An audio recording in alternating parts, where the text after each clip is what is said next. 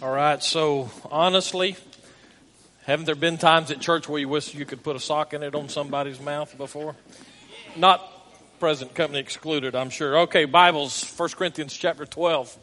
That video, which is the first contribution of our new drama team that has been meeting for about a month or so, I guess, fits very well and actually is inspired by a passage of Scripture that we must examine as a church.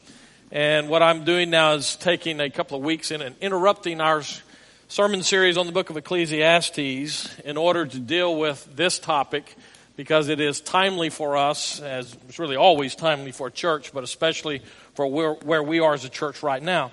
In the book of 1 Corinthians, Paul addresses a severely dysfunctional church.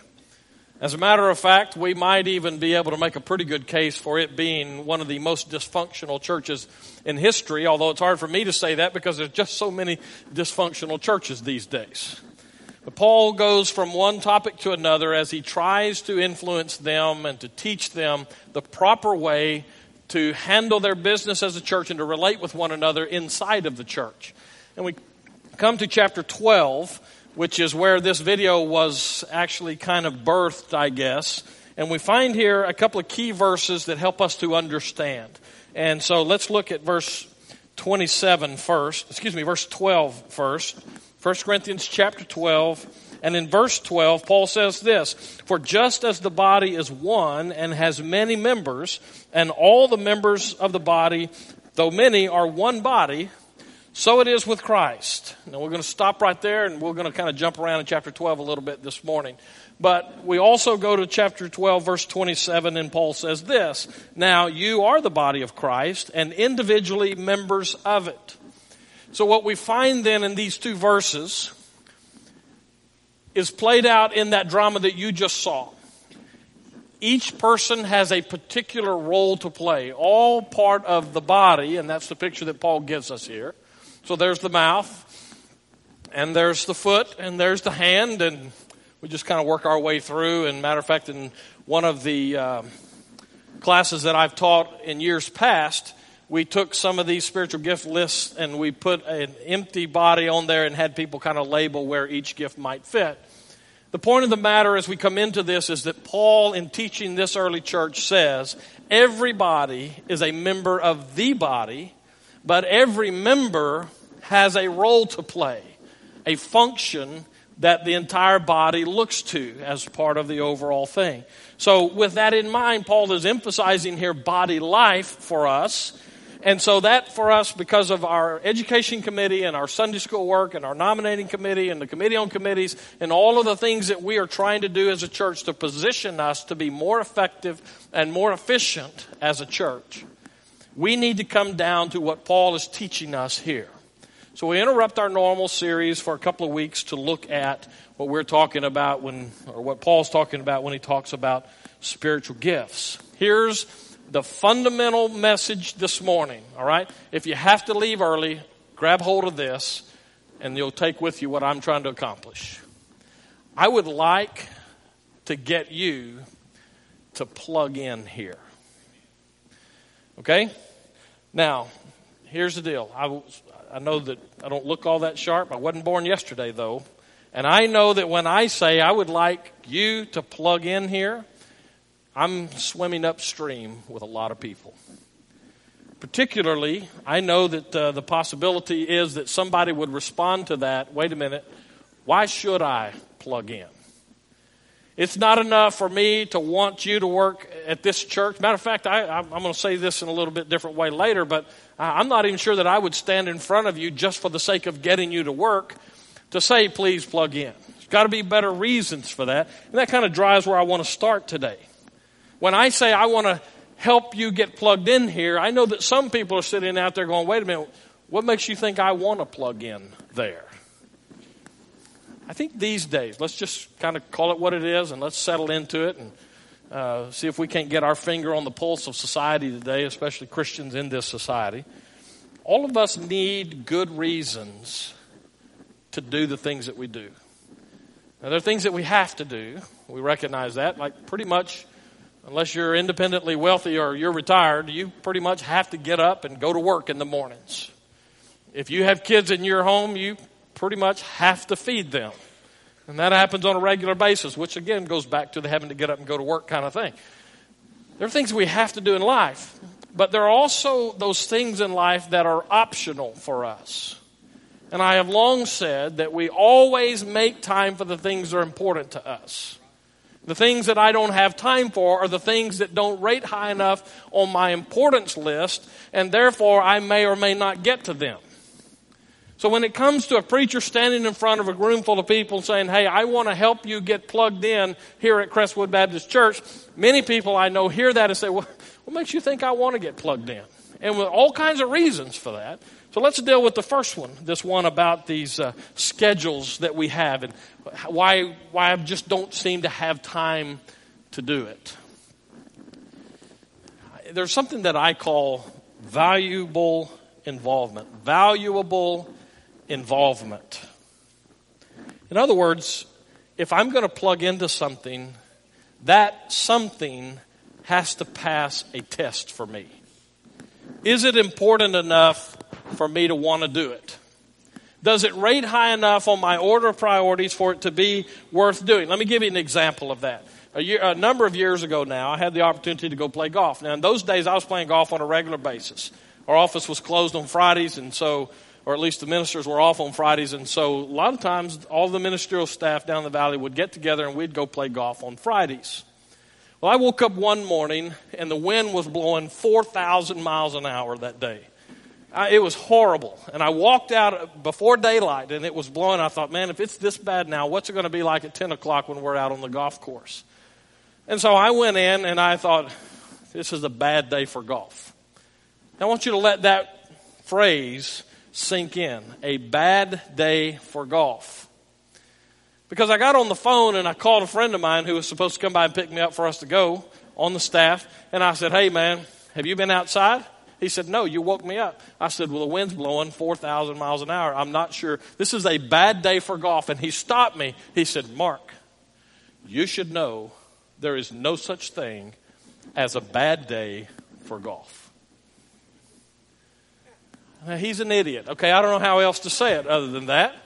But that's kind of what I thought about it. Here's another example of what I'm talking about, tied to golf. My dad and I used to go play a lot on Fridays. And one morning, he picked me up, and it's not like I did him my own car. Everybody's picking me up, I know, but it just worked out that way. Picked me up, and we're on our way to the golf course. And as we're going over there, it starts to sprinkle a little bit. We kind of go through one little rain shower, and we're still, it's about a 30-minute drive to the golf course. And we're on our way over there, and it starts sprinkling, and I looked at him, and I said, it's raining, and rain's forecast today. I don't really think, we're not going to be able to play today. And he looked at me, and he said, famous words. Oh, I love to play in the rain. Now, here's why that's a big deal for us. We got out to that golf course. We were on the furthest point in the golf course from the clubhouse. Okay, clubhouse means shelter in this case, all right? And we're on the furthest point, the hole that's the furthest point away from the clubhouse. And I mean, it just opens up raining. Frogs are jumping into our golf bags to try to get out of the water. It is incredibly wet. And so we found ourselves huddled with me and him and 4 other golfers in a men's restroom that was not the size of that sound booth back there. And I looked at him and I said, oh, I love to play in the rain. Now here's what that communicates, both of those stories. For me, golf is okay. But in those other people's case, golf was life, or at least it seemed that way. So it just kind of underscores that part of us, if it's important enough for us to do it, we'll do it. Doesn't matter what the conditions are. Doesn't even matter necessarily on the payout and all that kind of stuff. If it's important for us, then we're going to do it. Now let me translate that down into how we live our lives every day. One of the things that I love about this area is it seems to be pretty strong on family.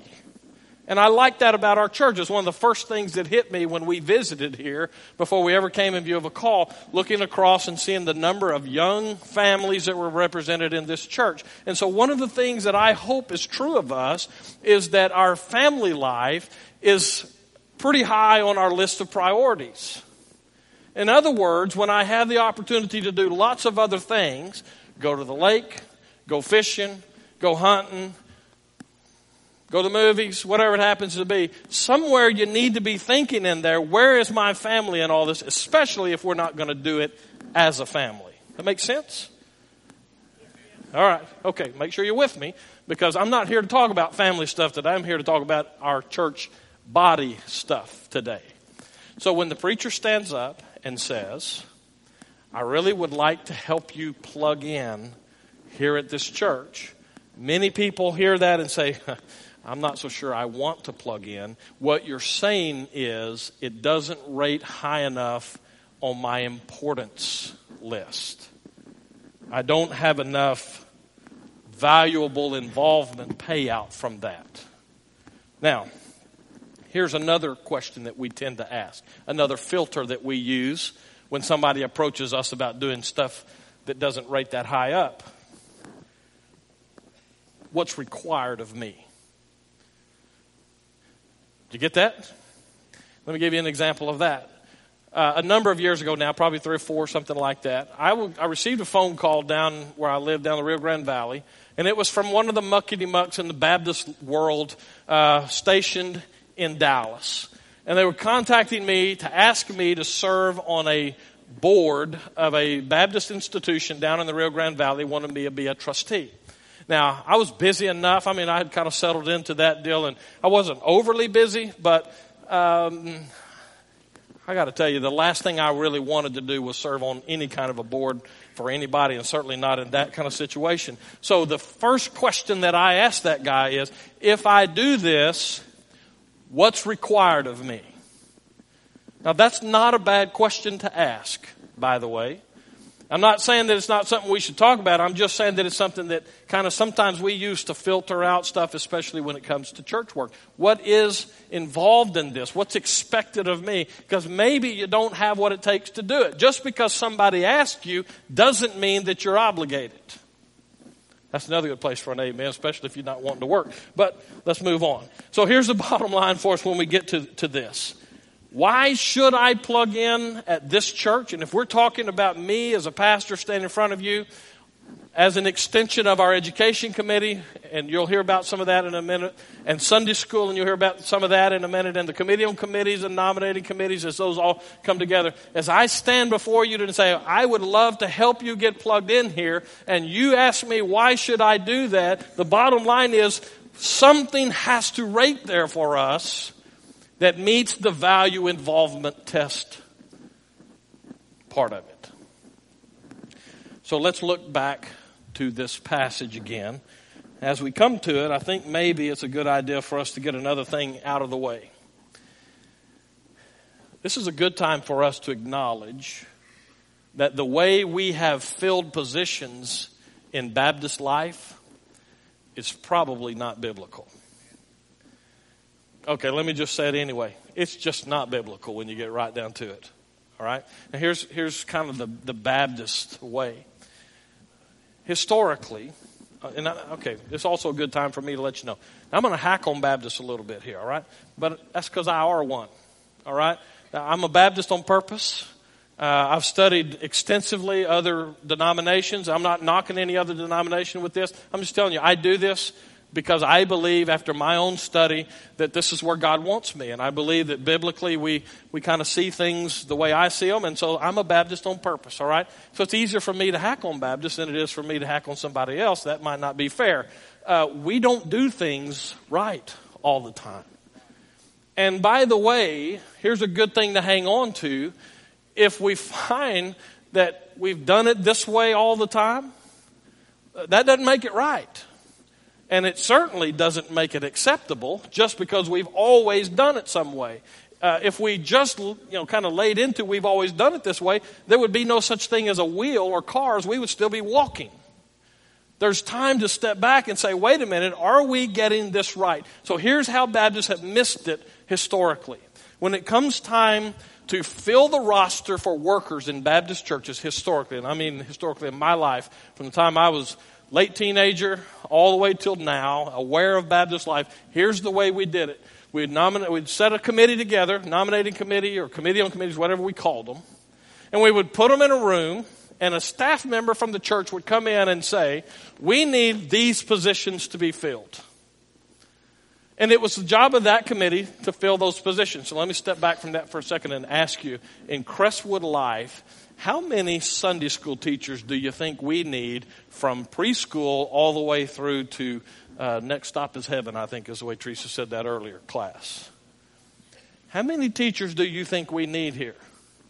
Let me tell you something. It's a bunch. It's a bunch. We have a lot of Sunday school classes. We need lots of workers. Always needing workers. So the historic Baptist way is you sit down with that committee and say, okay, we need, let's call it 100 spots, which might be conservative for us. I don't know. We need 100 spots. How does that committee go to fill 100 spots of Sunday school teachers? Well, historically, the way they do it is they say, well, I know so-and-so.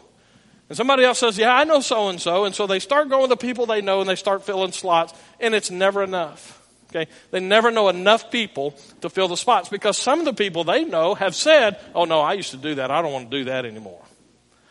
And so we have this shortage. And so you know what's next? They ask for a church roll. And so the office supplies them a roll of all the people who are members of the church, and they sit down, they take that roll, and they start working through it and say, oh, well, this is old Sister Sourpuss. She would be great in there as a greeter.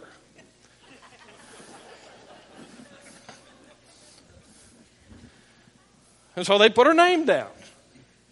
And then they come across it, and this is old brother, hadn't seen him in a year, guy. And they say, well, let's put him in there. Maybe if we put him in, he'll show up more often. That's crazy. That's just, I don't know. That's just crazy. So we've done it that way in Baptist. I can't tell you how many hours of committee meetings I've sat through just chewing my fingers down to nubs, not the nails, the fingers. I'm just like, no, please no. Now, if you're biblically oriented, you ought to be sitting out there going, okay, preacher, those are some strong claims, and you need to back them up. Don't be just up there hacking for the sake of hacking.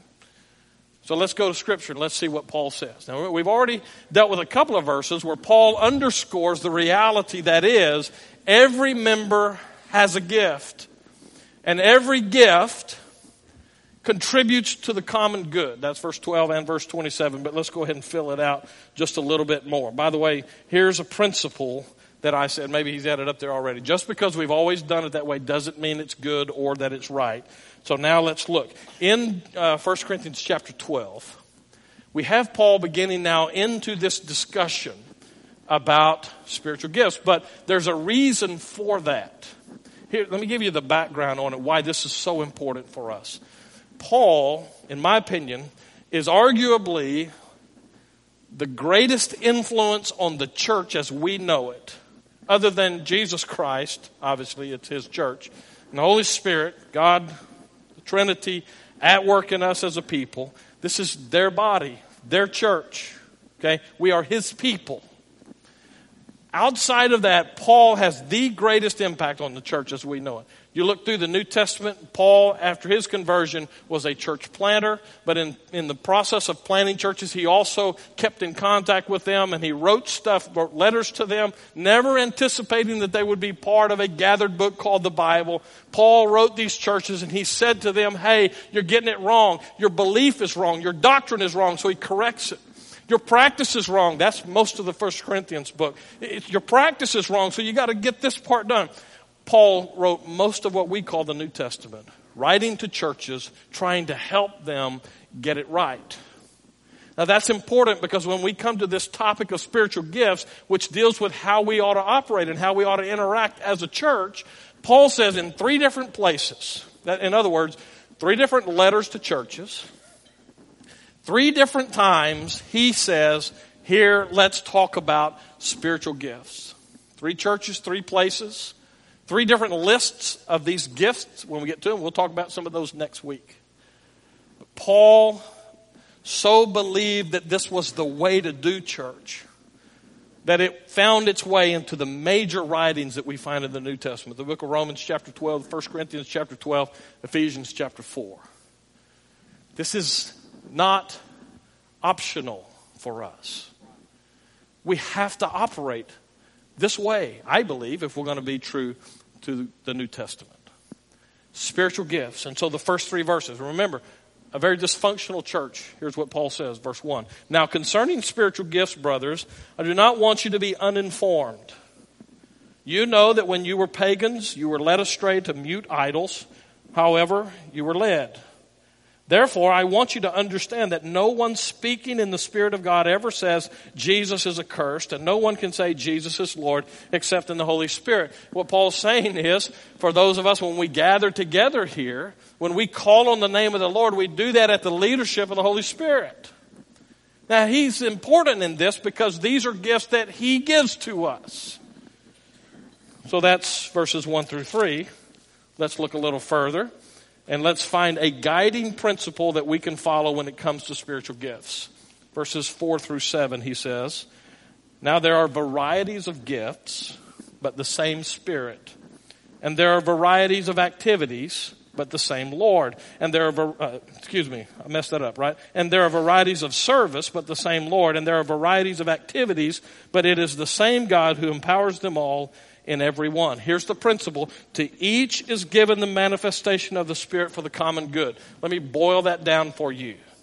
If you have accepted Jesus Christ as your Savior, part of what happens with you at that moment is the Holy Spirit gives you a spiritual gift. Now, some of you are sitting out there going, I didn't get mine. I missed church that day, and they were handing them out, and I didn't get them. Not true. What does the passage say? To each is given. All right. What I want you to get from this is, if you call on Jesus Christ as your Savior and Lord, you have a gift. That is a spiritual thing. It's different than a talent. We'll probably get to that if I don't run out of time here. But it's something that the Holy Spirit gives to you, and it is used for the common good of the church. Now, I got a ton of stuff to say about that. Let me get the rest of this scripture in. So there's the guiding principle. Let's look at the result that we get. It's a healthy result, and it starts in the second part of verse 24. But God has so composed the body, giving greater honor to the part that lacked it.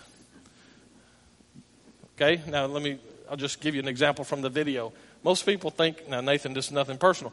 Most people think that the foot is not that big of a deal until they don't have one.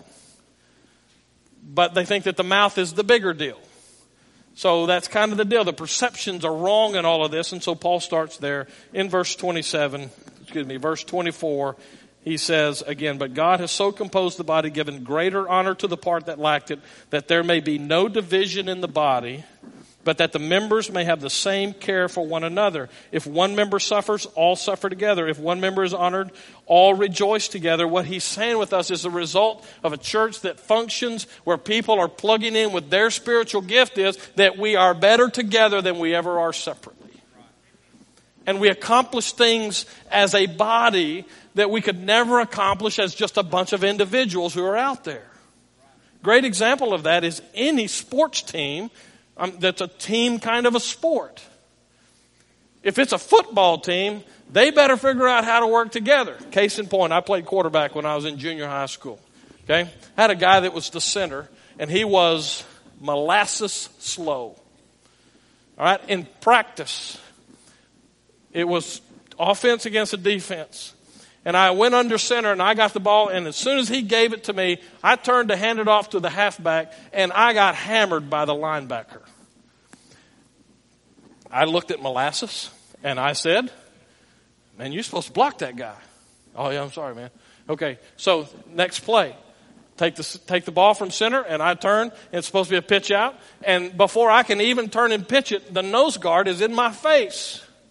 I get to the huddle, and I looked at Molasses, and this time I'm a little more involved than I was before. It hurts to get hit All right? Quarterbacks are not supposed to get hit. That's what I thought. Seemed like a good idea. I got him in and I grabbed him by the face mask and I pulled him close to me and I said, if you don't block those guys, I'm going to kill you from behind. He wasn't playing like a team. He was molasses. He was in it for the glory, I guess. I don't know. He was hurting me. Okay, the picture for us as a church is team. Paul uses a different analogy. It's not team, it's body. And every body plugged in doing what they're gifted to do causes the body to function right. That's the picture here. So here's another truth for you. Plugging in, okay, now I'm going to kind of restate what I've been saying. Plugging in at the point of your spiritual gift is the most effective way to accomplish the work of the church.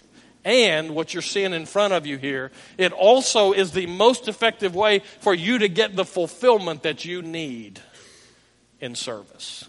When I say to people, I'd love to help you get plugged in, when you think to yourself, I don't know if I want to get plugged in, that tells me that you've not ever experienced what it's like to operate in your gift and the fulfillment that that brings.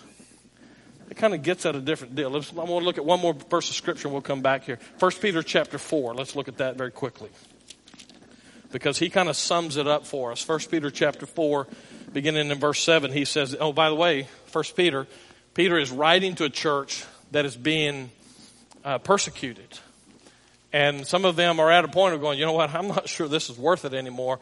And so Peter in his letter begins to talk to them about some of the basic elements of the Christian life, especially as you look forward at the very end. It's worth all that you have to pay today. And he says in verse 7, the end of all things is at hand. Therefore be self-controlled and sober-minded for the sake of your prayers.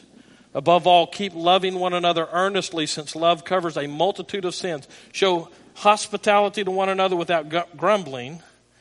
Here we go. As each has received a gift, use it to serve one another as good stewards of God's varied grace. Whoever speaks, as one who speaks oracles of God.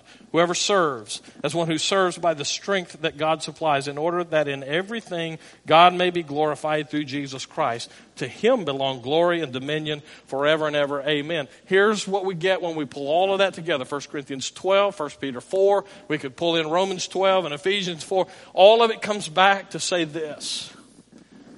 We do best as a church when we pattern what we do according to God's plan. And God's plan is everybody with at least one gift plugged in, and the church benefits accordingly. And so do you. You see, that kind of gets to my next deal. The filter that we often throw up is that this is one we're not usually willing to talk about. You know, the what's required of me, we don't mind talking about that one. And the, well, I don't know if I have time, we don't mind talking about that one. By the way, on the, I don't know if I have time, how about this? How about as a church, we start praying for one another, that God would rip the rug out from under our feet. I did go to school, it just doesn't look like it. How about we start praying for each other and say, God, so-and-so is too busy to do your work, so why don't you just rip the rug right out from under their feet and give them plenty of time. Work on their business so that it's not quite so successful, so that maybe... If you're too busy to do what God has gifted you to do, you're too busy.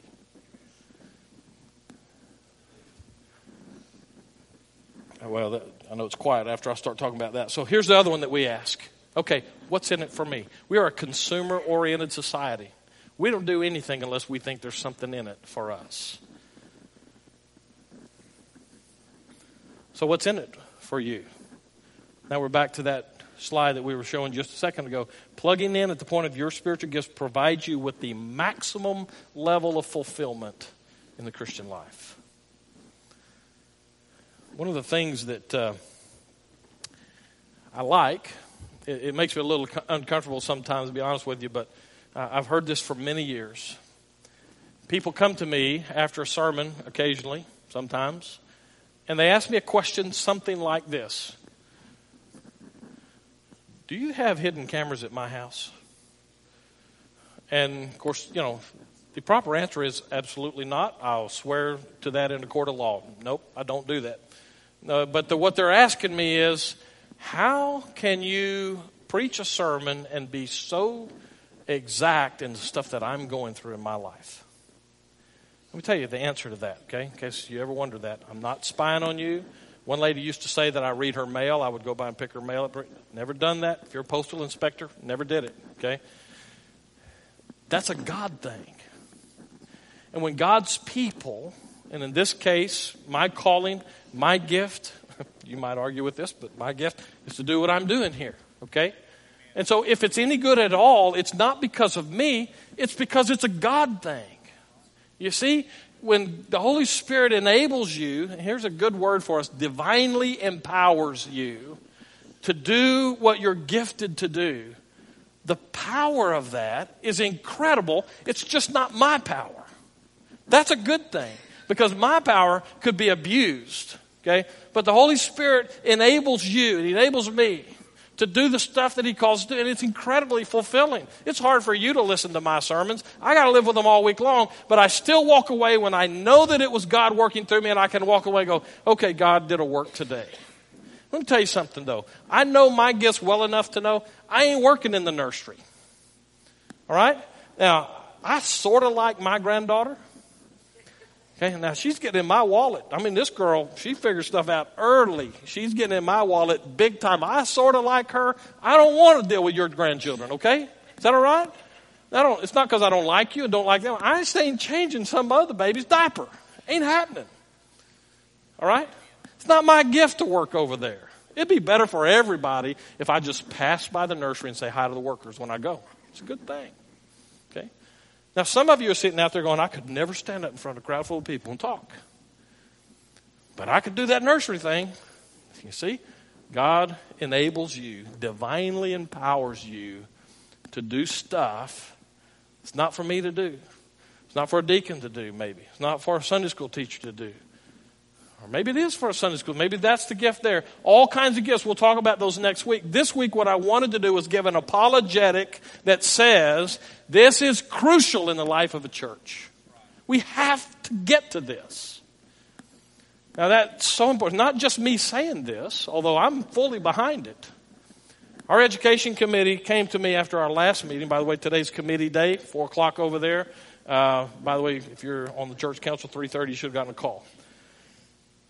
They came to me and they said, look, we need new teachers. We need more teachers. Now, that's not new as in we're going to get rid of the ones we have. That's not what they mean. We need more. I'll come back to that before I close today. But we feel like we need to do this, but we need to know how to identify them, and we believe that spiritual gifts is where we need to start, to which I said a hearty amen. That's right. So Teresa Matthews is going to come. She's our Sunday school director. She's also on the education committee. And she's going to give you a little bit of insight on what we're going to do and some of why I'm doing this. I think you need that. Just grab the microphone there. Okay, all right? So I'll be back in just a few minutes. As Brother Mark, I'm Teresa Matthews, and if some of you know me, some of you don't. When God calls you to do something and He gives you a gift, He equips you to do that gift. Speaking in front of people and teaching is not where I would have chose myself to be, but that's where God's chose me to be. He chose me as a teacher and as an equipper for other believers. And when God provides you with the ability to do what He's asked you to do, you are fulfilled in every way. When you sing or play the piano or design homes or design things up here at the church, you're using your gift and ability that God has given you. Some of you are so gifted with money, I just look at y'all in awe. I'm just like, really? You know, I don't see that because that's not what God has gifted me to do. God hasn't gifted me to work in the nursery. I'm with Brother Mark. Not happening. Between Spencer and I think our spiritual gift of mercy, I think when we did it before, we scored like a 2 between the two of us. And then we give it when we have a child who has mercy as her spiritual gift. You know, go figure. God didn't call all of us to be the same thing. In Sunday school, starting on the week of the 17th, we're going to have spiritual gifts in your Sunday school class, the surveys. And we want you to fill those out. You're going to be about 15 minutes on the 17th and the 24th. Won't take any time out of the Sunday school class, not the whole time. You don't have to worry about scoring the spiritual gift. We'll do that at church in the office and the education committee. The information will be used. It will be put in the ACS and the computer with spreadsheets, whatever we got to do, so we can be able to use the information and to plug people in where they need to be.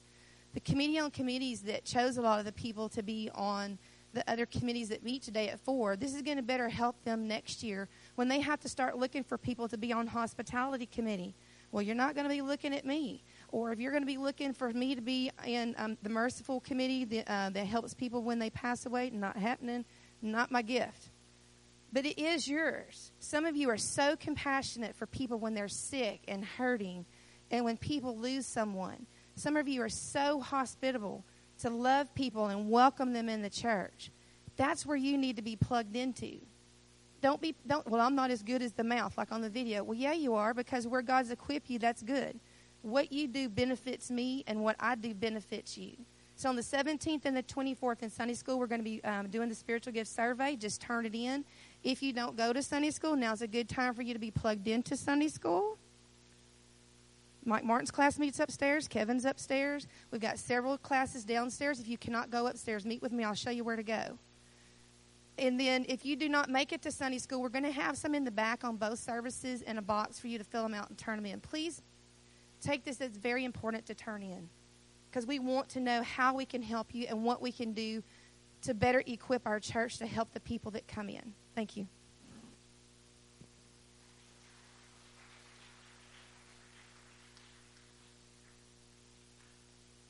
All right, I'm back on. All right, last 2 slides very quickly.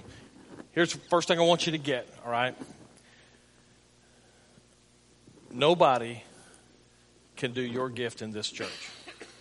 If you don't plug in with it, it goes undone, which means we're less than what we ought to be if you don't plug in, okay? So I'm asking you to plug in. At least entertain what we're talking about as an option in your thinking. See if it passes the value test in your life. And the second part of it is what I said earlier. You are divinely empowered to do this. Think about that statement. When you do what you're gifted to do, it just doesn't seem like work. That's not to say that you don't get tired and all of that. It's just that when you plug in where God has designed for you to work, it's just natural for you. So here's your homework. Figure out where you are plugged in and if that fits where you might be gifted. And if it doesn't, you need to resign and get out of that. Okay? And don't worry, because there's somebody here. If God's called us to do that as a church, somebody's here to do it. That's His responsibility, not ours. Okay? So if you're in something and you know it's not your gift, then get out of it. Okay? But that also means that you get in where you are gifted. So this week, do a little bit of an evaluation of where you are plugged in God's work. And if you're not plugged in, then maybe that's the place to start. Say, well, what do I like to do? Let's pray. And Father, as we come to this, we recognize that it's so easy for us to just do it the way we've always done it without really giving a whole lot of thought to it. So we pray that you would help us to have a paradigm shift as necessary, to plug in as you call us to. Burn deep within us that desire to do your work the way you choose for us to do it. And we pray for the supply in Jesus' name.